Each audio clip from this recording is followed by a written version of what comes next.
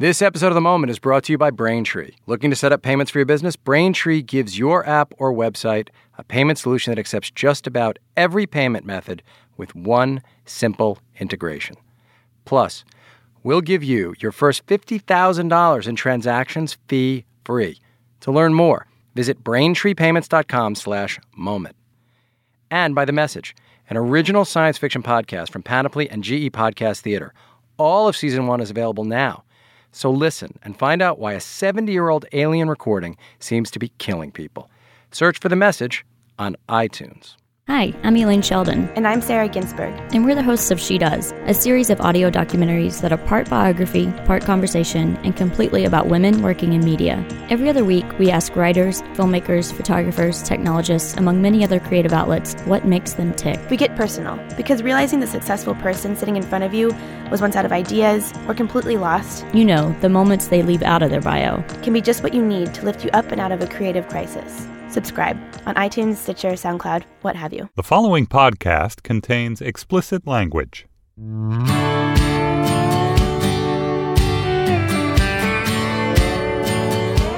Hey, this is The Moment. I'm Brian Koppelman. Thanks for listening. I can't believe I'm here. I can't believe I just saw that happen in person. Why? Everyone, please don't send any submissions to me through Twitter or through email. I will not read them.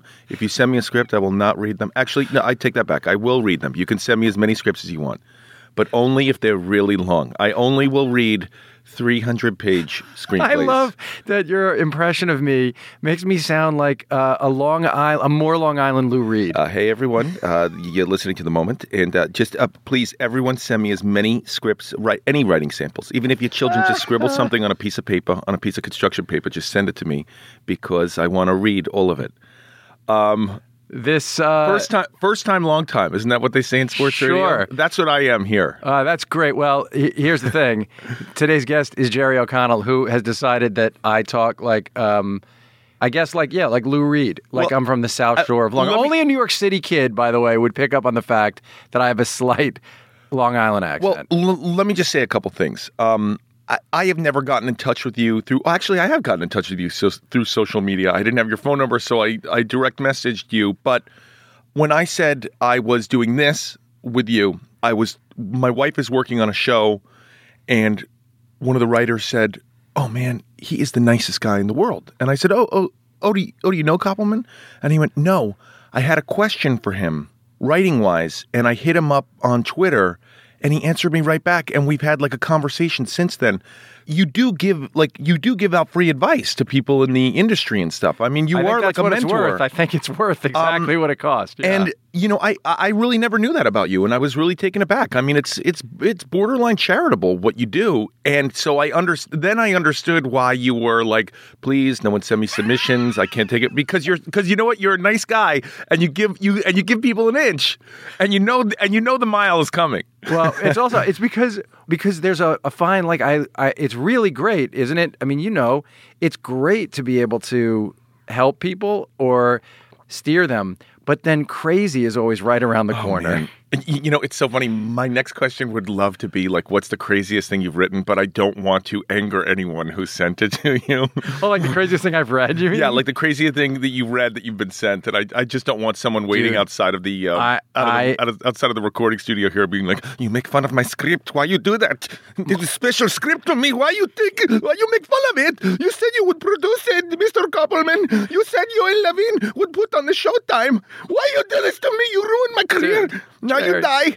Jerry, I got one. Here's what's great, because you're insulated, because you've been a movie star and famous for so long that they can't reach you with that shit. But you don't know how. I mean, honestly, that's tame. What you just did is tame. But that's why. So I just try to say, look, let's not put each other in the position where we're gonna have to sort of like me ignoring you or saying no. I don't know. You know what it is? I wanted mentors so badly when I was young.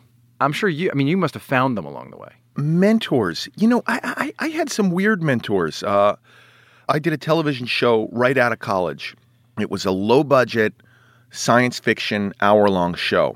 And this is super random what I'm going to say. There was a guy named Richard Compton who was the not the line producer, the directing producer. For those who don't know at home, that is the director who directs basically every other episode of the season and helps the guest directors come in. He kind of a little bit sets the tone for the show from a directorial standpoint. He was a guy who worked on Miami Vice. He was sort of like at the end of his career. He had worked on Miami Vice. He had worked on classic television. And, now he was sort of mentoring on this sort of low-budget science fiction show. And he really taught me a lot about just being professional on a television set. Just, what to do, what not to do. And not just basic things like be on time. Just like, this is so insane, but like, this is once again a low-budget show, so we'd be shooting in a crowd of people or in a public place, and he'd say, hey, find the camera in this scene. If you can't see us, we're not going to be able to see you in the scene, and we don't have time to do two takes. Well, you'd been acting already for like 10 years. That was really when you kind of put that stuff together? Well, that's awesome. Technically, he really helped me out, and he really made me fall in love with sort of this machine that the United States does the best, which is hour-long television. And he was just an old school. He was just a soldier. He was a sergeant. And he's sadly passed now. I went to his funeral and everything, and he's got a lovely wife and a son. And he was a real mentor. It's so random that I say that. Look, it's not as sexy as saying like, I did a play here in New York with Alan Rickman and getting to watch him every night. And that is the truth. Getting to watch him every night in a play is you learn immense things about acting and everything. But what I just gave you was the unsexy answer. But we're on the moment. No, but listen, you forget the sexy answers you can give to the cool comedians and to Howard, who, and Howard's done the Howard definitive Stern reference. Howard's certainly done the definitive interviews with you. God, I went to the Mets game last night. I know we're playing this a couple days later, and hopefully they've won the World Series at this point. But I went to the Mets game last night, and it's in Queens, it's in Flushing. I got so many Baba Booies, it's not even funny. And I guess Robert A. Bowie was in Citi Field at the time because afterwards going on social media I saw it. But man, I'm a frequent guest on Howard Stern's show, and I get so many Baba Booies. It's crazy. Well, I got to listen. I'm going to say I always tell everybody don't listen to the critics, and I'll say the last week I got 2 emails from people telling me that I should talk less on the show, but. That's so funny. So you read those comments? I read every comment that somebody says. No, but you are so nice. You have so many feelings. You really are a really nice guy. I wasn't a child star, so I was able to develop those things. I was able to develop feelings. Throw those out. You should block them all. No, I like it. But this is what I say. But no, what I say is, look, you can, and I feel this. I'll read it. I'll absorb it. But people, the truth is, for every one of those letters I get, 25 letters from people asking me that they listen to the show because they want me to talk to the guest.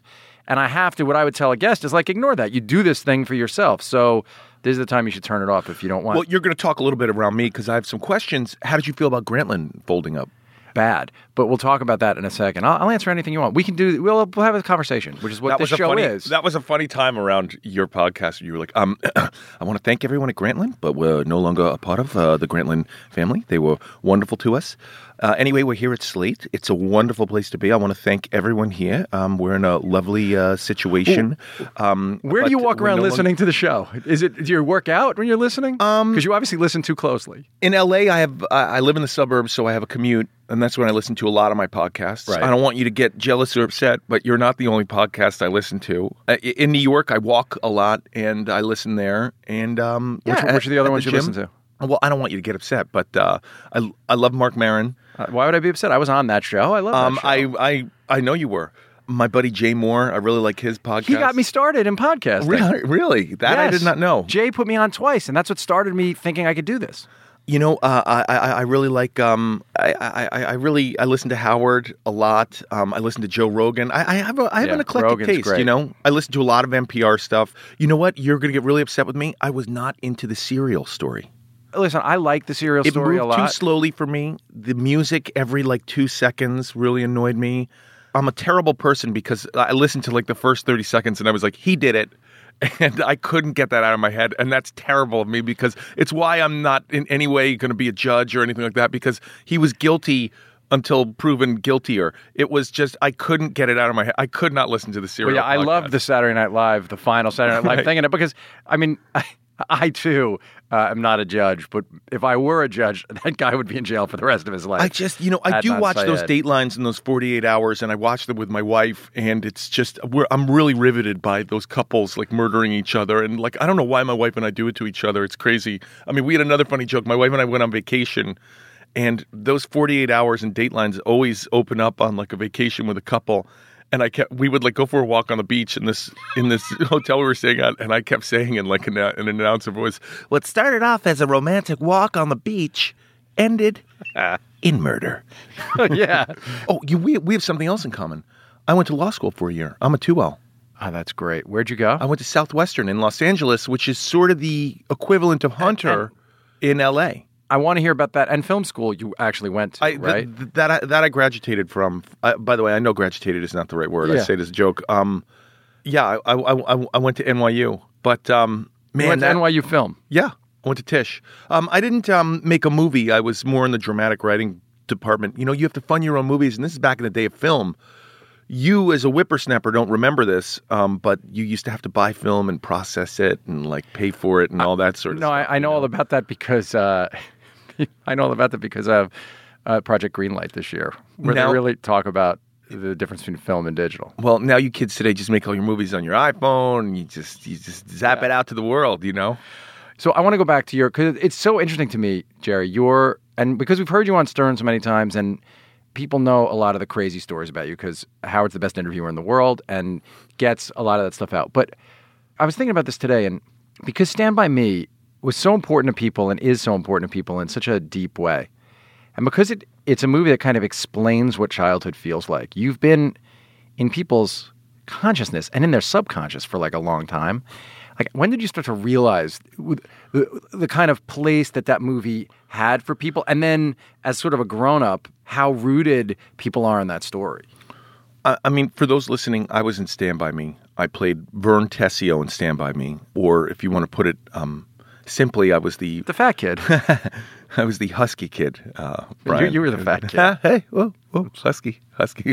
He was just. I mean, don't like somebody pull up. Get your boy in the room there to pull up a photo and look at it. I was not fat. Okay, fat kids. Like, and I wanted to say something else. Also, this really upsets my mom. By the way, when you say fat today, like obesity is a real problem in this country. That's where your mind goes to. That is what I was not.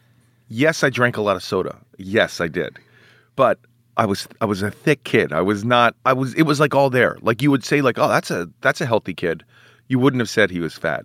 You are 6'3", great looking, married to one of the prettiest women in the world. Just date. If the phrase modelize, if fat has offended you, then modelizer really would. But I mean, you certainly were the whole thing, modelizer, and it's still the arrows from when you were a kid. It's still like, look at you, it still bugs you. No, I'm totally joking. It doesn't bother me. You're not at all. Totally joking. You're kind of joking. You're mostly joking. No, okay. Back to answer your question. I a couple times. It's really funny. I grew up in Manhattan. What high school did you go to? I went to Professional Children's School on 60th between 9th and 10th. I grew up in this area. I grew up we're in sort of the West Village, but I grew up in Chelsea, and I was going to junior high school in Chelsea on 20th between 9th and 10th when I got and did Stand By Me, and did not have a showbiz family. Mom was a teacher. Dad was mid-level advertising guy, and we shot Stand By Me in Oregon, Eugene, Oregon, and I came back we did it over the summer, and I came back to go into junior high. And my father, who's British, said, "Right, I'm sure you had a lot of fun making that movie. Don't tell anyone you are in a movie because it's never going to be released. No one will ever see this movie." And I was like, "What do you mean?" And he was like, I work with people who are constantly making small movies, and they never come out. Just don't go around telling people you're in a movie because they don't come out."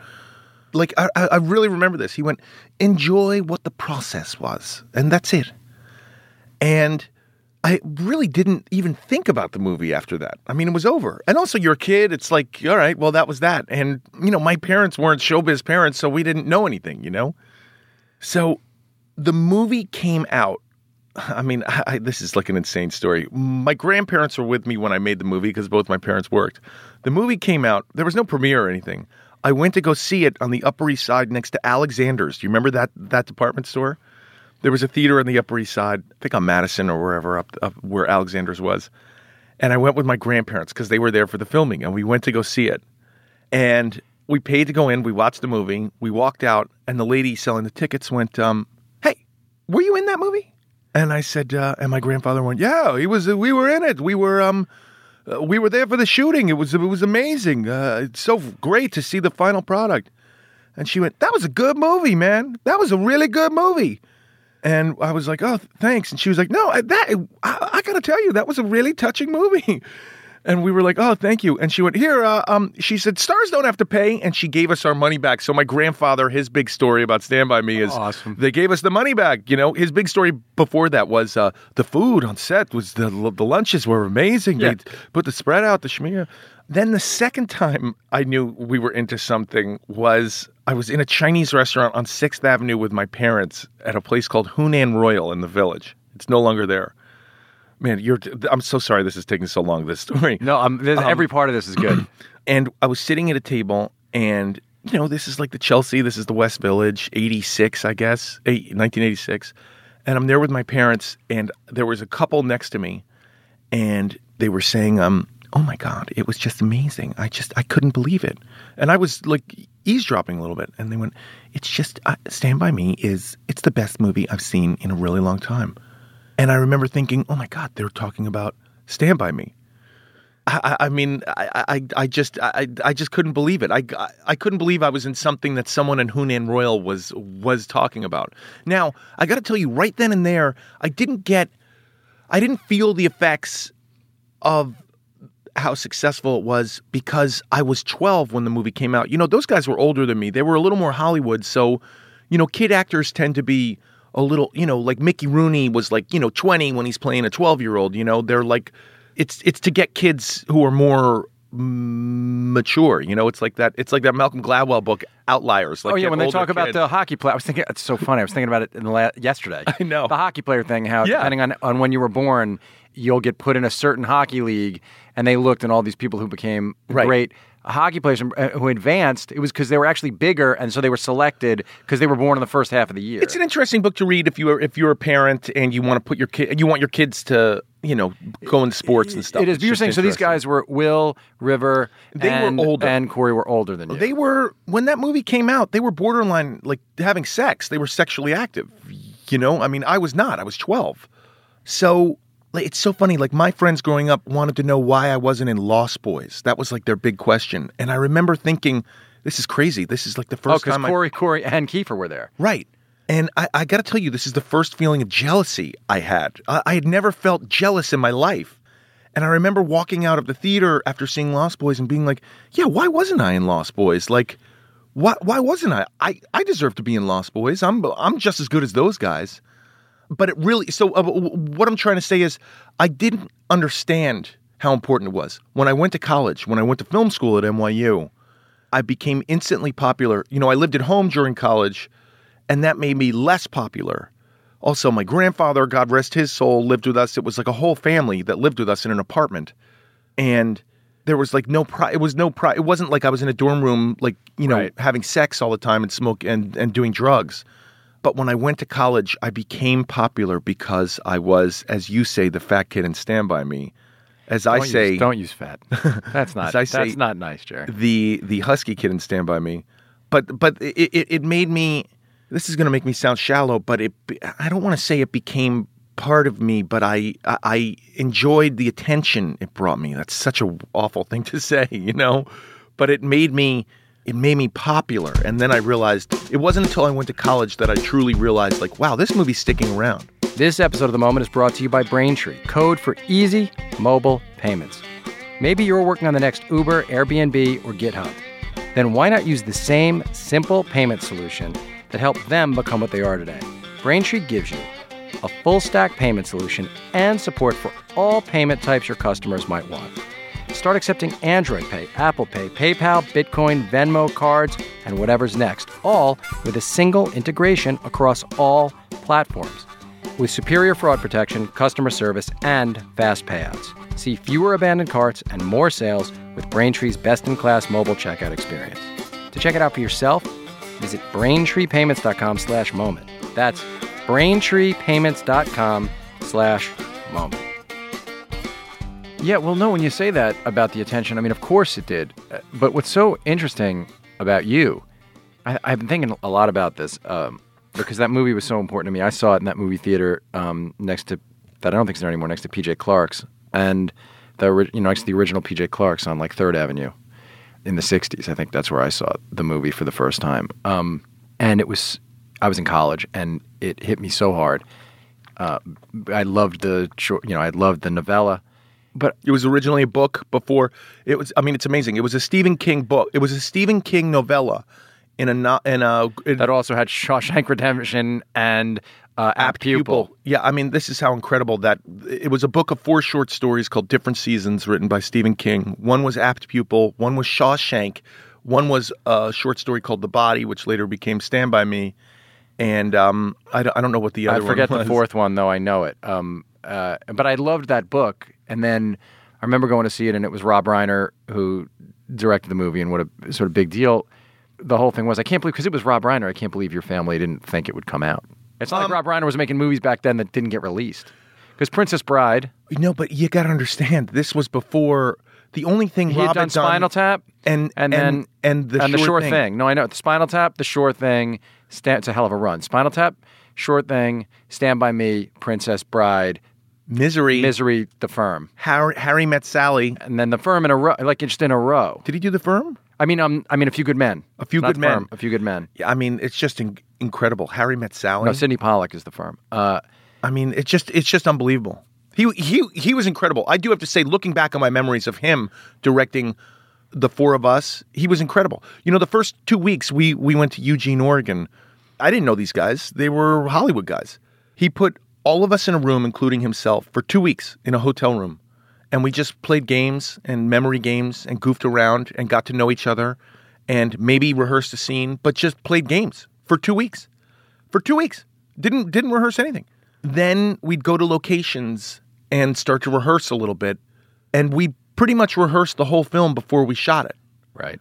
And I got to say, at night, he would take us to, I mean, this is going to show you how long ago it was. I remember we all went to go see Cocoon, because that had come out, and you know, he was our buddy. You know, I'm still very friendly with him. I'm more friendly. He also directed. He did not direct Cocoon. Ron Howard, another television star. Oh yeah, of course. You know, I'm very friendly with Rob Reiner. I'm super friendly with his unsung silent partner. I feel a little uncomfortable even talking about him, Andy Shyman. Andrew Shyman is a guy who was his right hand. Castle Rock, Martin Schaefer.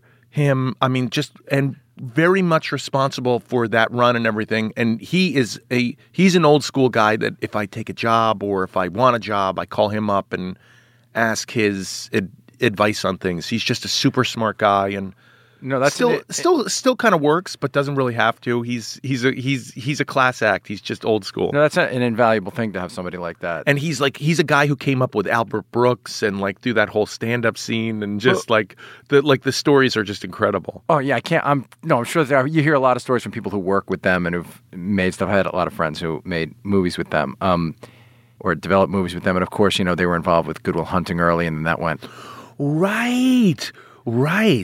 So I've heard a lot of different perspectives on that whole thing. You know, I didn't bring it up because of that, but I'm just remembering that. Right. Castle.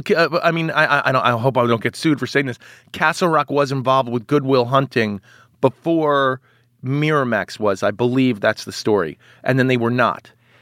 And yeah, I mean, those guys have all told the story, I think, a bunch of times. Oh, have they? I'm saying Matt and Ben have definitely told. Everyone's told sort of versions of that story, but.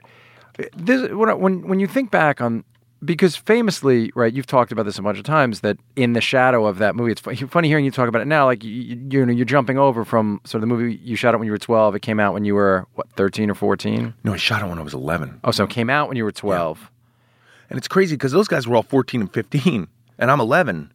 But, you know, I was a big kid, so I looked their age. You know what I'm saying? You were husky. So yeah. Send as many scripts to Brian. Write to Brian. I'm going to give you his email. It's Brian Kopp, the man at earthlink.net. Just send it right there. And so, but when you thought, like, I don't know, I had this weird thought. I was thinking about this other Stephen King story about this, The Last Rung on the Ladder, which is about this woman who kills herself and had written a letter to her brother who tries to go trace their steps. And it's got a Stand By Me kind of a feel to it in a way. But I was thinking about you, Wil Wheaton, Corey Feldman, and River Phoenix. And, you know, if you think about the direction of everybody's lives, all of you except Will, it seems like, had a lot of perilous sort of times out of that. And did you ever think that you'd have been better off having not, all of you would have been better off having not had that experience, not getting, you know, moonshot in a way? You know, we did like a reunion when the Blu-ray came out. I think Columbia or whoever the movie is had us do a reunion, and we did an interview with like Good Morning America or the Today Show or something. And I can't answer for them, but it was totally depressing for me because River Phoenix is dead, you know? And it's just like, I mean, like, he just passed away, and he you know, it was, oh man, I don't want to say it was preventable, but it was like, he just died so young, you know? And but you think it was preventable? I don't want to say that. You know, that's not for me to say. It's just it's just terrible. You know, he was just such a young guy. He shouldn't have passed. You know, he had a lot more to give. You know, I have to tell you, I have a weird thing where this is such a weird thing that I have. Where every time I see an image of Brad Pitt, which is often, I think, man, you wouldn't be who you are if River was still alive. It's such a crazy thing. I'm not like, it's not a beef or anything that I have. I just think to myself, like, wow, like I shouldn't have even said that, but I mean, you know what I mean. Well, what do you mean by that? I don't even know what I mean by that.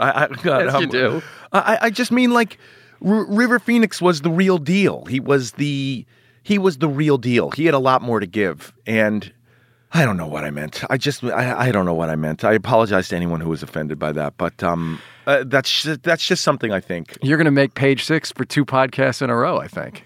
I didn't mean anything by that. I didn't. Whatever. I didn't mean anything by that. I did. What I think you meant. What I'm wondering is if you feel like, and I know you weren't slagging on Brad, who's somebody that I think the world of. But River was that, like, sort of rarest of things that show. I mean, it almost never show. When it shows up, it's Brad. That thing becomes Brad Pitt or Johnny Depp or right. I mean, that's. You know, it was funny. I was in college when My Own Private Idaho came out, and I went to go see it at the Gramercy Cinema right there on 6th Avenue. And I remember being, like, so proud. Like, man, this guy is doing it. My boy is doing it. He is gonna go all the way. And then when he was nominated for an Academy Award for Running on Empty, I was like, there's my boy. That's my boy. He's doing it. That's my boy. Right. Represent.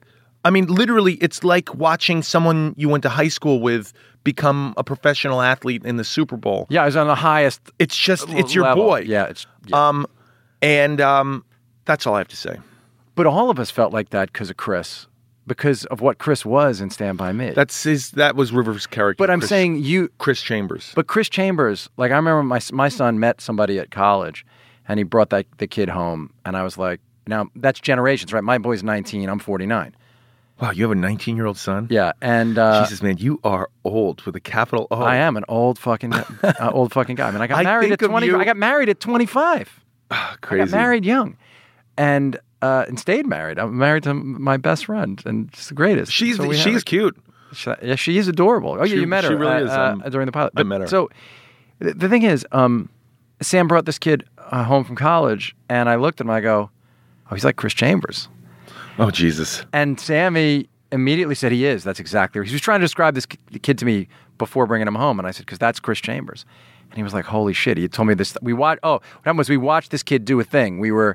And it tells you about what River's like. We were standing somewhere up where he goes to school, and there was a bus came by that had like an open back, and there were these like 28-year-old women from the banking world having a party on this bus, and this kid who's 19 was just like excuse me a second. And he went out, the thing had stopped at a stoplight, and he went out walking in the middle of the street, and we just saw him look up, and two of the girls, women, leaned down, they had drinks in their hands, and they grabbed his hand and they lifted him up onto the bus, and the bus just took off, and the kid was on the bus. There you go. And just went with them. And I was like, Chris Chambers. And he said, yeah, that's exactly what he is. Jesus. And that's what that movie, and, it stays deep inside people. It's a good movie. But when you looked at all of you at that age, I'm always interested in how people grow. Like, did you see the roots of who all of you became in what you were then? Like, did it surprise you the direction that Corey went in or Will went in, and you? I don't know. I see everybody from time to time. Will's doing his thing. He's got a show. He's got a couple TV shows that he does, and I know he does Big Bang Theory, and he's big into the blogging and stuff, so he does real well there. Corey, he does his thing. He does his thing. But it seems amazing how what an echo it's a weird thing from the outside. There are echoes in the journey each of you took right there in the characters that you played. I mean, I don't know about that. I don't know about that. But wow, you are a real super fan of Stand By Me. You are. I am a geeky Stand By Me fan fan of that movie. But and also, I mean, because you were in. I mean, the fact of the matter is that you were about to say on the podcast this week. The podcast came out this week where you told this story about trying to avoid Tom Cruise because of a Funny or Die thing that you did, and it ended up in the news this week. I did a podcast for a couple buddies of mine, and I mean, it kind of works like this. Like, you emailing me, hey, come and do the podcast. Let me know. Here, I'm in New York. Let's go and do it. So I had a couple buddies who were starting a podcast. And for those who don't know, I did an impression of Tom Cruise for Funny or Die. It's a little video, very funny. It got a lot of hits, and they casually asked me about it. And I made a joke about, I didn't make a joke. I mean, I told a story about being at an event that Tom Cruise was at and me rushing to the valet to get out of there so there wasn't any confrontation.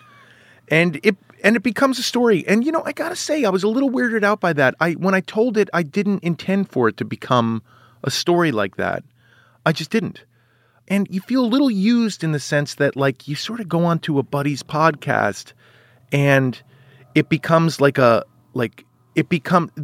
think they like to pit people against each other. Like, I'm pit against Tom Cruise. I'm not pit against Tom Cruise. I think you were just telling a funny story about... I'm not even on the man's level, like anywhere near his level, I mean, I told a story about seeing someone I made a joke video about and being like, I gotta I mean, it adds insult to injury. First, you don't sign with him. All right, that's a Jerry Maguire reference. First, you don't sign with him. My character after your dad shook his hand and promised, right. You don't sign with the man, right. Sending him off into almost a nervous breakdown and almost not marrying Renee Zellweger. And second, right. you make fun of him and his religious beliefs. The video I was in on Funny or Die, by the way, I have to give a plug to the guy who directed it and wrote it, Jerry Minor, and another very funny director, Ryan Case, who's out there. They're very talented, very successful people. They are a part of, because I rewatched the video. I clicked on I watched it this week when that story came out, and it still holds up to this day. That said, I watched it this morning. Oh my God, it really holds up to this day. But it was also a big story because last week Leah Remini was on 2020 talking about how Leah Remini escaped the Church of Scientology. And so it was a popular story this week. But I also think it's because of the fact that, look, you you've done so much stuff. You've been working nonstop since you were a kid.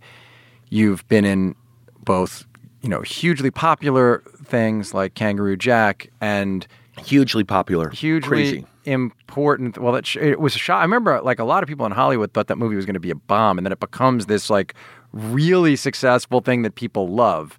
And let's calm down. I mean, it did well. I don't think it was written by a billionaire. One of the only movies ever written by a billionaire. Stephen Bing and Scotty Rosenberg, written by a billionaire and a brilliant screenwriter. Wrote that script. It did end up becoming a kids' film. Their first script. Look, the film is great. I don't want to insult anyone. Also produced by Andrew Scheinman, the secret partner of Castle Rock. But their first script was really funny about a gangster who gets trapped in the outback of Australia. They are really good writers. Well, yeah, Scott's one of the great.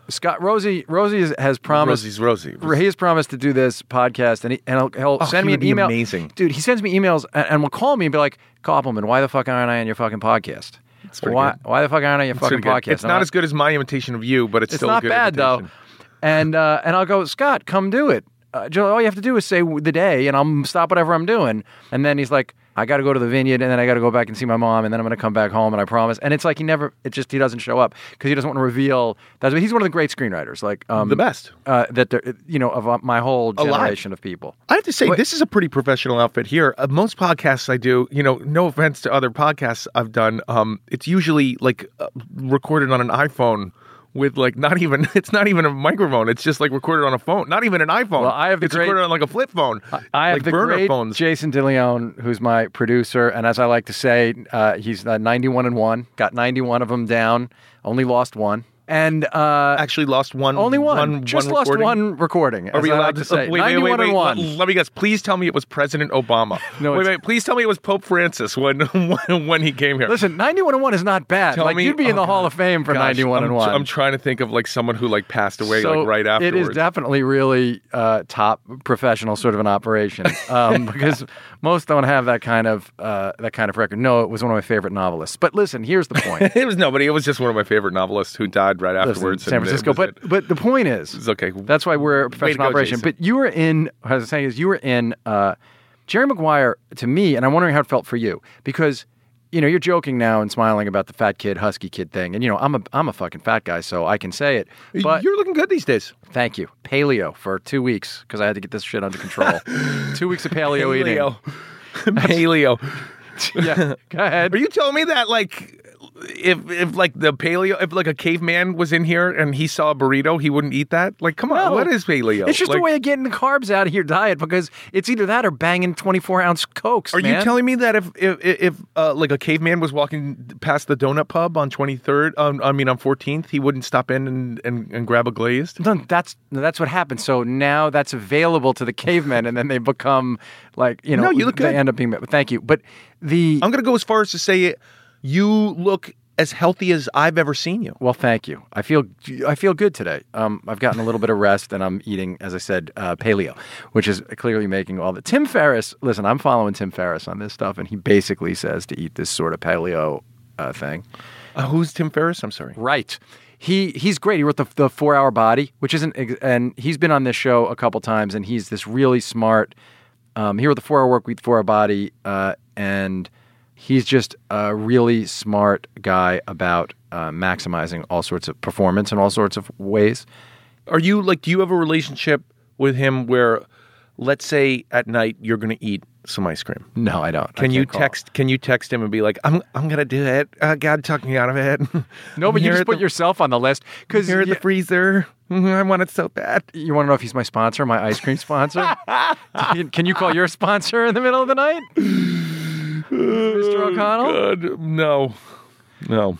I love talking to Jerry O'Connell. He's hilarious and smart, and we'll be back with more of his conversation, of our conversation, with more of our conversation. We'll be back right after this. Today's show is brought to you by The Message, an original science fiction podcast from Panoply and GE Podcast Theater. Hi, Nikki Tomlin here, and I'm the host of The Message.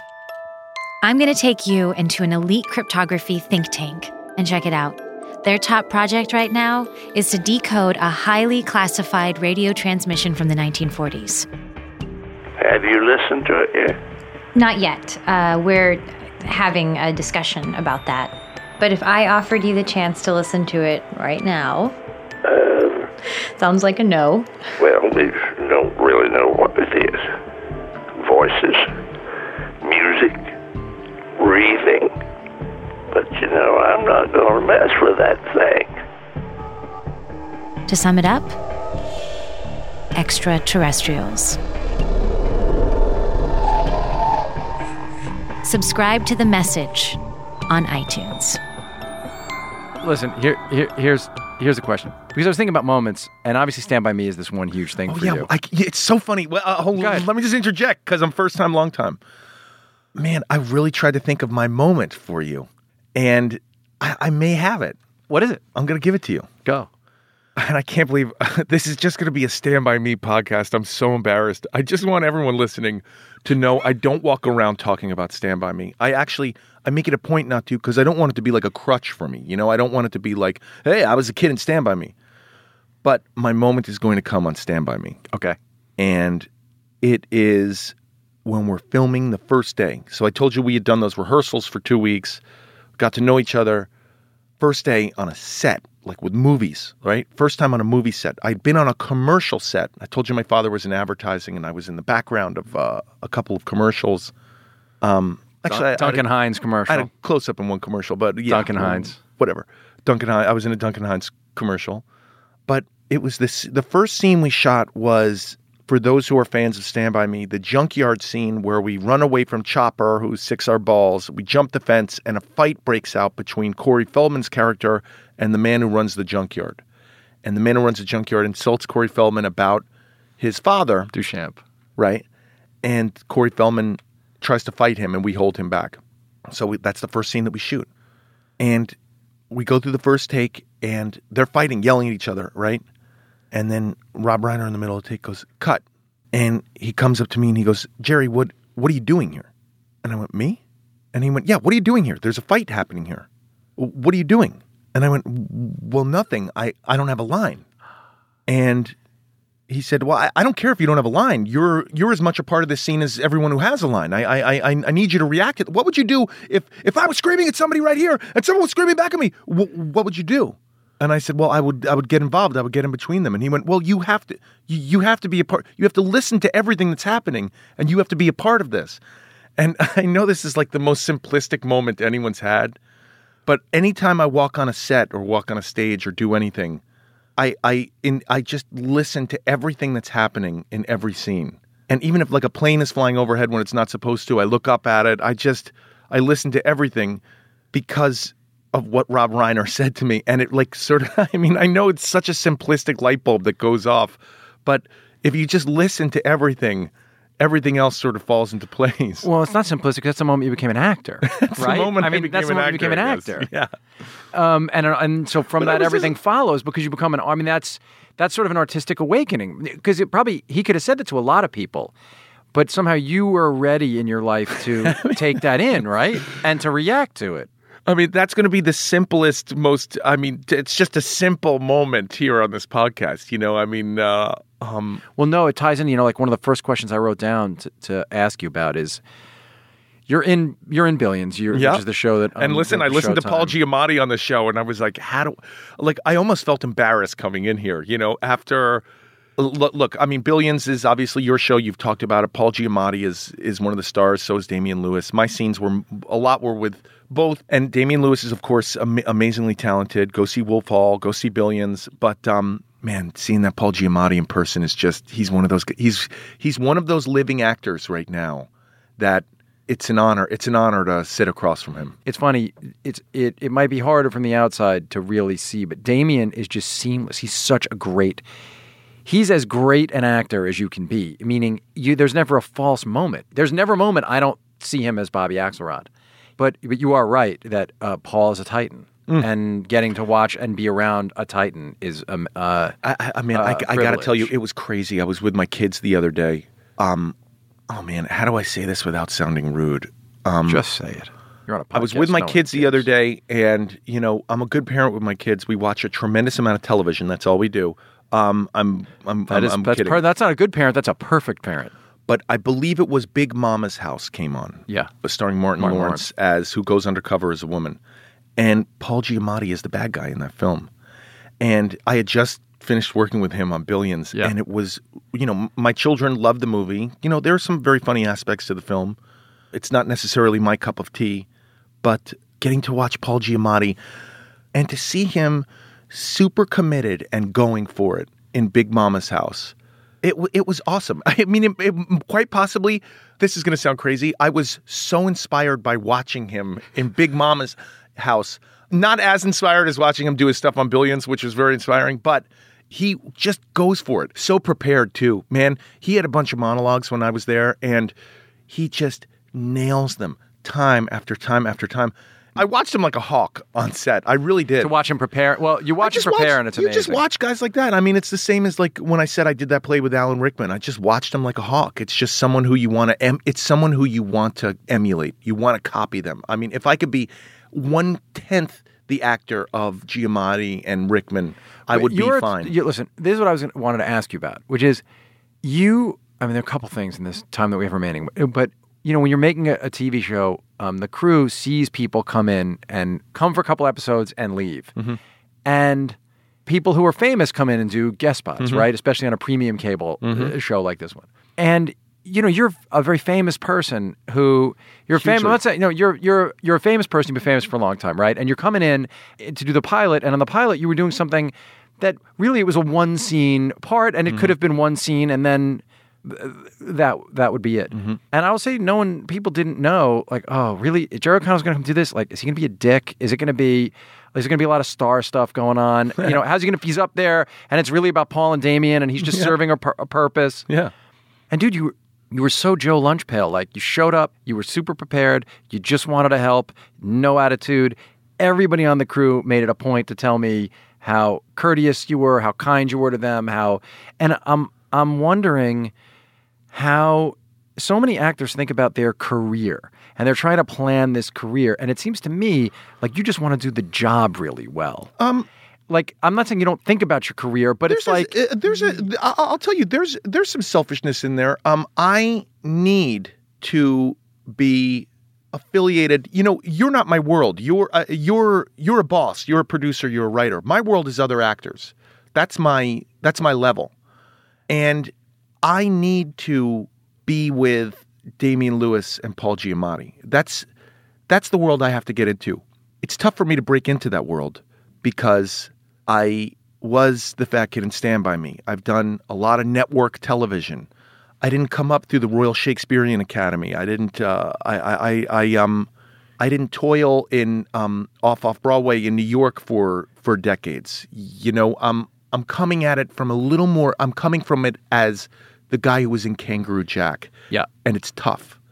And I need the Damian Lewis's and Paul Giamatti's in my life. And anything I can do to facilitate that, and anything I can do to have them go, I like working with him. He gets it. That's my job these days. But a lot of people would know that and show up and be nice to those people, but be resentful of the fact, hey, I'm famous and I'm whatever, and why am I coming in to do a one day? Now, the fact that you weren't enabled us to then write really fun stuff for you to do in the second episode of the show. I love being on a set. I don't know what it is. Maybe this goes back to Stand By. This is going to become the Stand By Me podcast. I'm so embarrassed. I just enjoy being on a set. I love, when we were there that day, when we were in the studio and you were doing rewrites in one room and then we were in the other room and then, oh yeah, that was great. When we came and realized the very end of a scene should be different and we asked you to do something that we hadn't planned. It was just like, that's what it's all about. And like it's also great shooting in New York, for a lot of years. But I guess what I'm asking is, how do you subjugate your ego? I'm asking about, like, ego is so the death of creative people a lot of the time. And it seems to me that you're able to subjugate your ego, that you're able, just watching you closely for these few days that we worked together, I saw somebody who wanted to do really well, who wanted to make everyone around him feel good, and was able to be like, you want me to stand over there? I'll stand over there. Also, if you want a good idea, I have a good idea, and maybe I can help. I have humility. I mean, I think it's just. There's humility there. I'm a humble person. I'm shocked. I'm shocked I've come this far. To be honest with you. What do you mean? I'm just shocked. I'm shocked I've been able to string it out for this long. To keep it going. Yeah, I mean, this is crazy that I'm not teaching drama on Long Island somewhere. I want to do your impression of me. Hello, I'm on Long Island. I want to come to the... welcome to the podcast. We're no longer part of Deadspin. A terrible story about that. Not a Deadspin. I don't want to talk about that anymore. Or Deadspin, no. That's perfect. Grantland. I don't want to talk about Grantland anymore. Are you allowed to talk about that or no? Anything you want. I want to know about what happened with that closing. I mean, what do you know? What did you hear? I don't know a tremendous amount about it. Were you shocked? I'll say this. No, I wasn't surprised by it. because Bill, I did think that this schism between Bill and ESPN, happened because they didn't understand. I mean, ultimately, it seems to me that ESPN didn't understand how important Bill Simmons and Grantland were to them.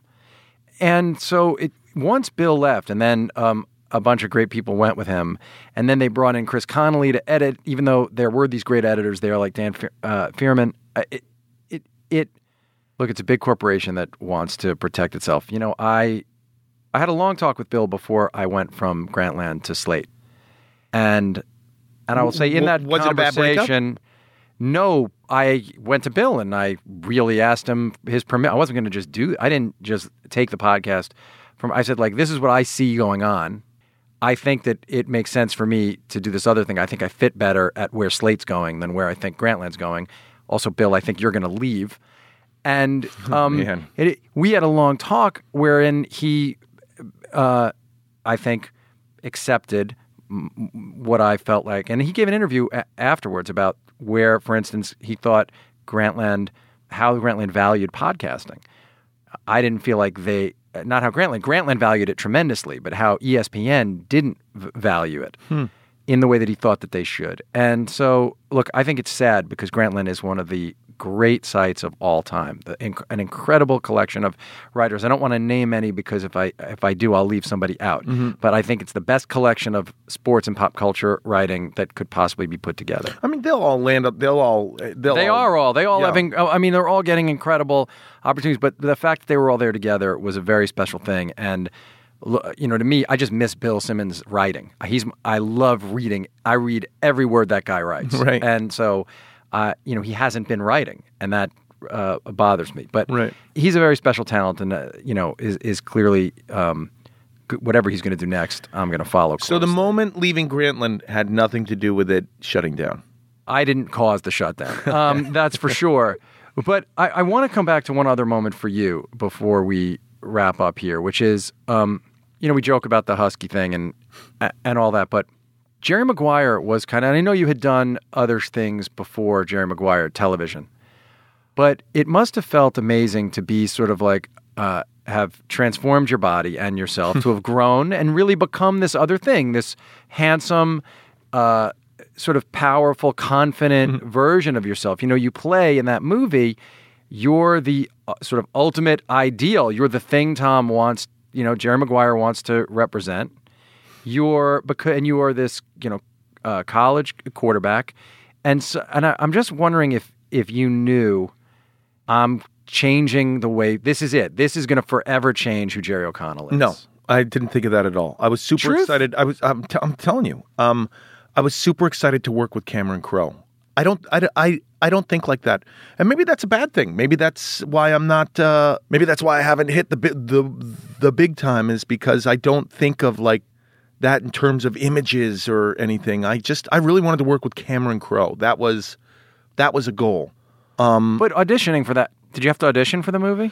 That was interesting, the auditioning process. I auditioned for the agent that, ironically enough, my very good friend from New Jersey, Jay Moore, Bob Sugar? Up playing. You auditioned for Bob Sugar.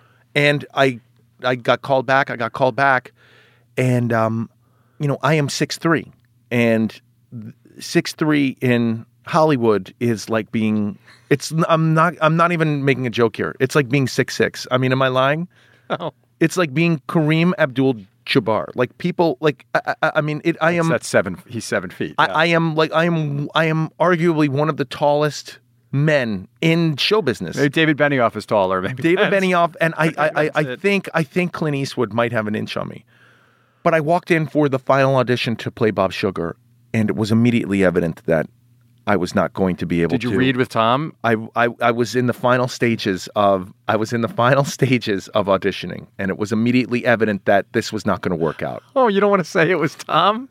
It was a final audition. So I'm going to just translate, as you say, for the listeners. It was a final audition. That means Jerry was reading with Tom, who was not as tall. Oh boy. Just so everyone understands what that means. These are words that you are saying. It was immediately evident that I was. That wasn't going to work.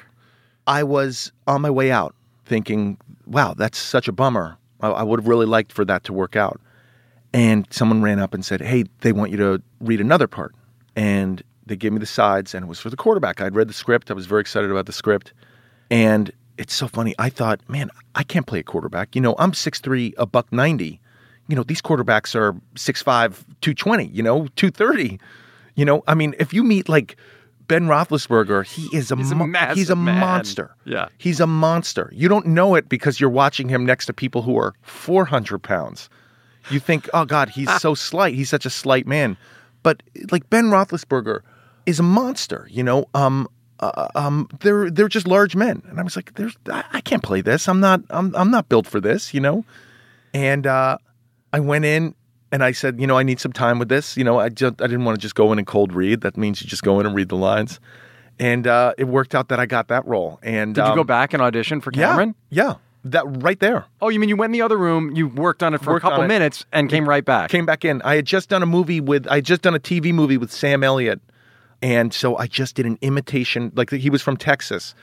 The quarterback was from Texas. So I just did an imitation of Sam Elliott in the TV movie that I did, and just tried to keep it. This is before Matthew McConaughey was saying all right, and all that stuff. Sure. And I just tried to keep it as much like Sam Elliott as I could, and I really faked my way. I'm not being funny about this, like making the joke about Tom Cruise, who, by the way, I just have to say, for me, he's. I got to have 2 meetings with him in my life. They're 2 of my favorite meetings I ever had. Like each one was 2 hours. He's because of my age, he is the movie star of my teenage years. So he's. I do think as an actor, and meeting him, loved him. You're much taller than Tom, though. There's no one who's going to say you and Tom are the same height. I mean, you're just not. Anyway, looking at that film, I looked like massive. I look massive, in a good way. But when you went back to read, were they? I just want to was that intimidating? Were they all there? Did Tom stay for the quarterback reading too? Yeah.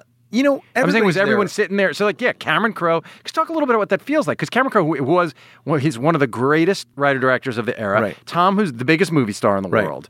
I think this is really interesting. Walking into that room, was in the James film. Brooks, multiple Academy Award-winning producer and writer and director. Right. So you got Tom Cruise, James Brooks, and Cameron Crowe sitting there.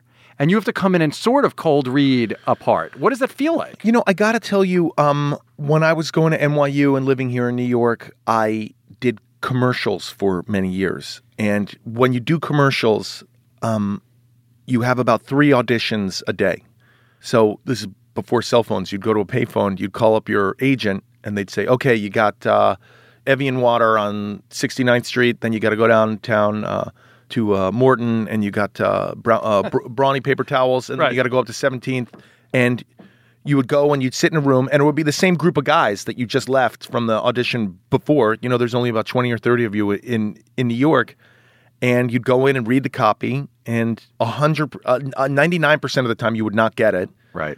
And 1% of the time you would, and that would be an amazing year. It would just be, if you did 3 or 4 commercials a year, you were loaded. Well, sure, you're 21 years old. You're making real money. 21 years old. I'm living at home. I'm loaded. You're loaded. And doing tens of thousands of commercial auditions, you get excited about walking in a room and being like, oh, I'm going to bring some stuff to this room. So you were saying the fact that Tom and Brooks and Cameron were there was exciting for you, I had not done scary. Tens of thousands of auditions at that point, and there's nothing more fun than killing it at an audition. Right. Or as your friend Jay Moore says, causing trouble. He likes to say you go in there and you want to cause the trouble. Yeah. It was fun for me, And he says make a problem. You want to make a problem for those people. And I also want to say there's also something about if you're auditioning, or I guess if you're not an actor, if you're going for a job interview or something, if you just do your thing and just kill it, even when you don't get it, which is most likely going to happen, you feel fine with it. Did you know you killed it on that one?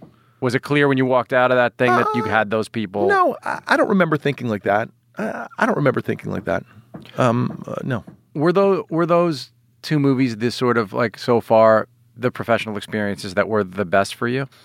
In terms of when you were making them, they're the ones that people most know about. Oh yeah, Jerry Maguire. Oh yeah, Stand By Me. What was the most fun for me? I guess I got to say Billions. Sure. Well, the boss man sitting right there. Absolutely. No, I did a play here in New York written by Teresa Rebeck. It's a great. It was. By the way, I saw it, and it's called Seminar. Seminar, yeah. And that was the best. To be in a hit Broadway show is really what it's about. I mean, just how long were you in it for? 9 months. You did Rickman, and I did. I saw you do it with Goldblum. Right, with a Jeff Goldblum who did it. And when you're in a hit Broadway show, it's everything. It's everything. It's electric. And did you now when you had to do that when you did that show? Did you do a lot of work to learn about, because those jokes at the beginning about Yaddo and McDowell and all that stuff? And I'm wondering if that culturally was something that you had. We had a lot of rehearsal time. There was a stage director who was, arguably number one in the world, most likely number one here in New York. A guy named Sam Gold. I'm in the David Cromer fan club, but yeah, the two hilarious. But yes, so those are the two guys for New York. So I was safe. I had no worries being around him. Yeah, that was I loved Goldblum in that show. I know it was totally different.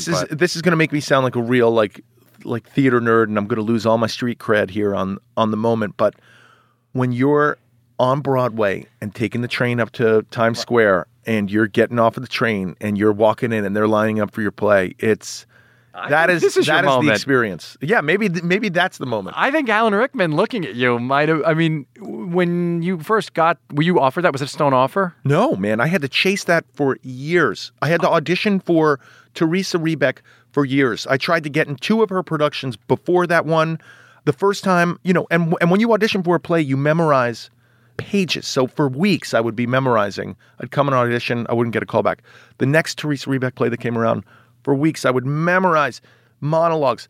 Came back to see me again, like second time. And then finally on Seminar, I got a third call back. And I was like, this is the one. This is it. This is what I'm going to get. I love that. Wait a second. This is really important because people get discouraged so quickly. And also, people do get their egos involved. Like, you're someone who's been working in show business successfully for a very long time. You would keep auditioning. I had to get in. I really wanted to do a new play. In New York.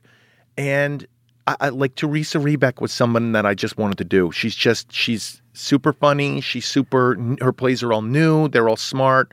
They're all very New York. That play hit me. Because I had either just come back from Yaddo or was just going to Yaddo. Of course you had. Of course you had. For those who don't know, and they really don't know, these are writing seminars. These are writing colony, schools. Really. Colonies. No, it's not a school. Yeah, it's artist colony. Artist colony that we made fun of in this play Seminar. Yeah. And of course, Brian attended them and knew exactly what was going on. I want to tell you something else. God, people are really turning off this podcast now. When I would do this play, there's a lot of sex jokes and stuff that everybody gets, but there's a few jokes about these artist colonies like Yaddo and everything, which I have to admit, me coming into the play, I had no idea what I was talking about. I had to be told what I was doing. That said, every time I would make these jokes about these things, usually one person in the audience, I'm talking, this is an audience of 1,000 people. This is true. One person would go, and I'd be like, oh man, that person. And we would joke backstage like, yeah, well, that person obviously like went to Yaddo and knows what we're talking about. And I would always like give my lines for that one person who was laughing. And I'm sure the night you saw it, you were that one person who laughed when I was making fun of Yaddo. I was. I know that I was. Hilarious. I howled. I was sitting there with my wife, who's a novelist too. And because those two places are, like, Yaddo is not just an artist. It's like, it's the most rarefied, impossible, it's to be a fellow, like, who gets to go there. It's an amazing, like, honor and thing, but it's also the most there's nothing, like, I must tell you, like, I don't think I've ever mentioned Yaddo on the podcast. Of course, why would you? This is the audience. What do they want to hear about Yaddo for? You can't possibly. And I remember just falling out of my seat at the show, like smacking Amy on the arm.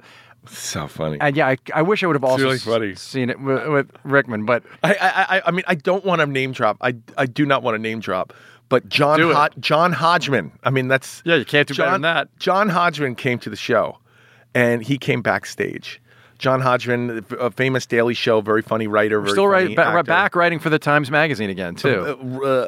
Just a great writer, very funny. His character on the Daily Show was the funniest. Oh, and he's the PC in the Mac PC commercials. Correct. He was the PC. If people don't know, correct. But he is someone who came up to me and went, "Oh man, that Yaddo joke." Oh, is it really? true? That really made me laugh. So there you go.